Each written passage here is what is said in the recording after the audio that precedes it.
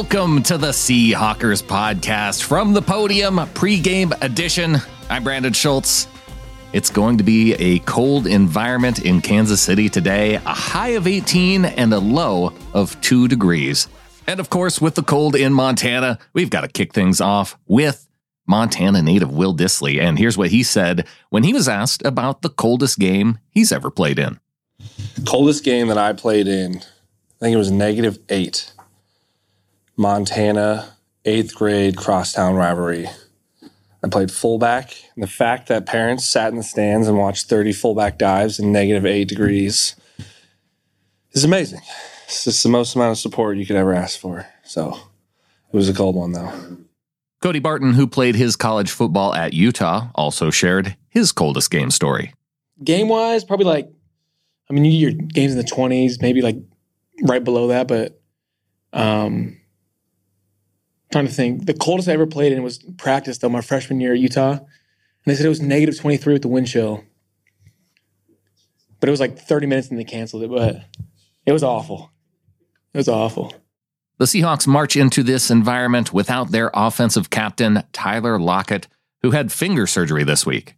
Here was Carroll's update on the procedure. He has surgery, and the doc said it was perfect. He had a lot of work done, but it's very, very secure. And so they feel very good about him coming back quickly. DK Metcalf offered his thoughts on how he thinks it'll feel to take the field without number 16. Yeah, it's always going to be strange whenever Tyler's not playing or, somebody that's been there for so long not playing. But just another challenge along the way that we got to overcome.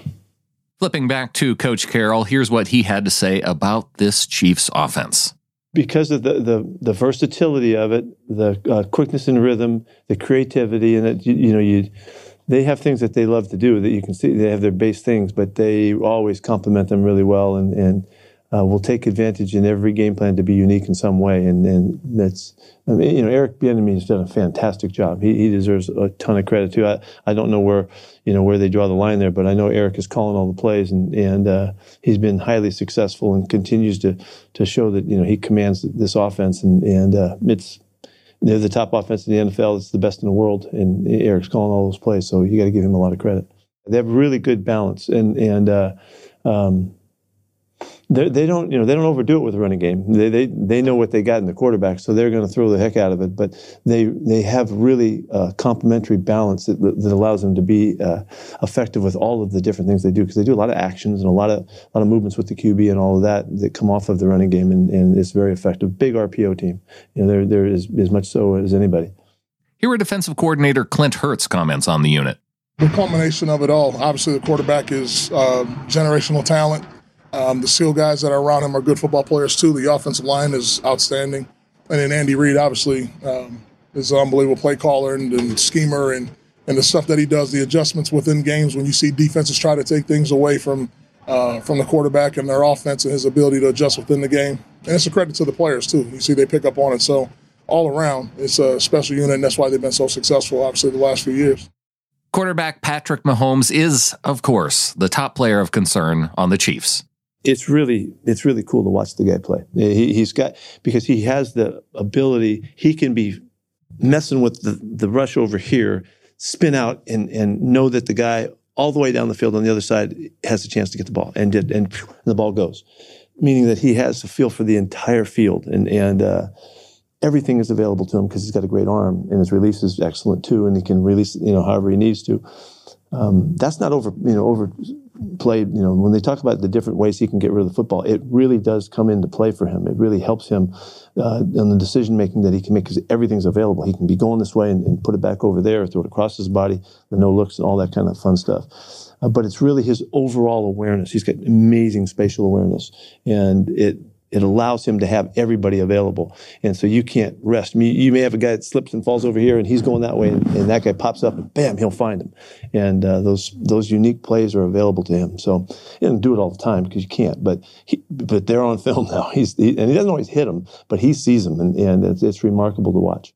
Pete Carroll said that general manager John Schneider was tremendously interested in the former Texas Tech quarterback in the draft. John really liked him. No, John was all over it. He had studied him hard. He knew what he could do. I don't remember the circumstances now, but I know that going in, John was really thrilled about this guy's chances of being a great player, and it was always about the off-tempo plays that he did that were so extraordinary. Well, look at him now, and you could see that he had a range of abilities that most guys don't have, and John had a really good feel for that. He was right on it.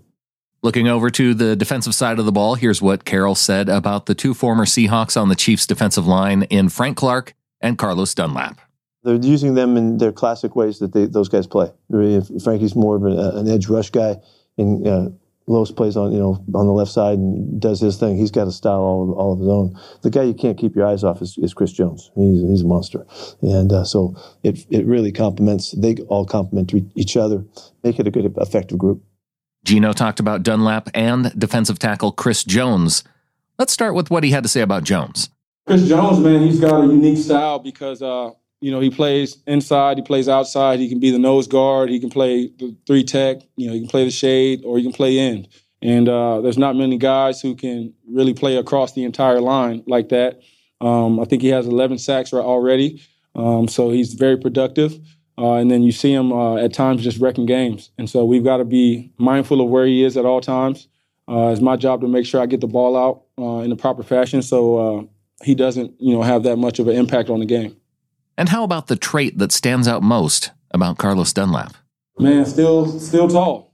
Still tall. He hasn't shrunk an inch, man. He's still tall. I think he leads the league in batted passes. He does a great job with those guys coming in, and he's a part of this pass rush package, and he's been doing a great job, man. He's making it hard on the quarterbacks. 6'6" guy with long arms. He's going to have to find ways to throw around him, but he's a guy I've always enjoyed playing with and against, and so I look forward to it. If you had not yet heard, the Seahawks had 4 players selected to the Pro Bowl this week: kicker Jason Myers, safety Quandre Diggs, quarterback Geno Smith, and cornerback Tariq Woolen. Each of them were up on the podium this week. Let's hear first from the player, and then afterward from Coach Carroll. Let's start with Jason Myers. It's definitely something to strive for every year. It's a good honor to be voted in by fans, coaches, players. So definitely something you strive for on an individual basis, definitely every year. So, went a couple years ago. It was an awesome experience for me and my family. So definitely looking forward to going back again. Really, you look at since he's been here at the Seahawks, he's had a great run with us, and he's done a fantastic job. Had an awesome year. There was a time I think he hit 258s or something, or 256s, whatever there in one game. We kind of just, okay, that's no big deal, And he's just been so solid and so accountable. He's a great kid to work with too, because he's really a ball player, and it comes out in him. And he competes like every other position competes, and so we're really fortunate to have him. Here's Quandre Diggs. It feels good. It's always good to be honored. By fans, of course my peers and coaches.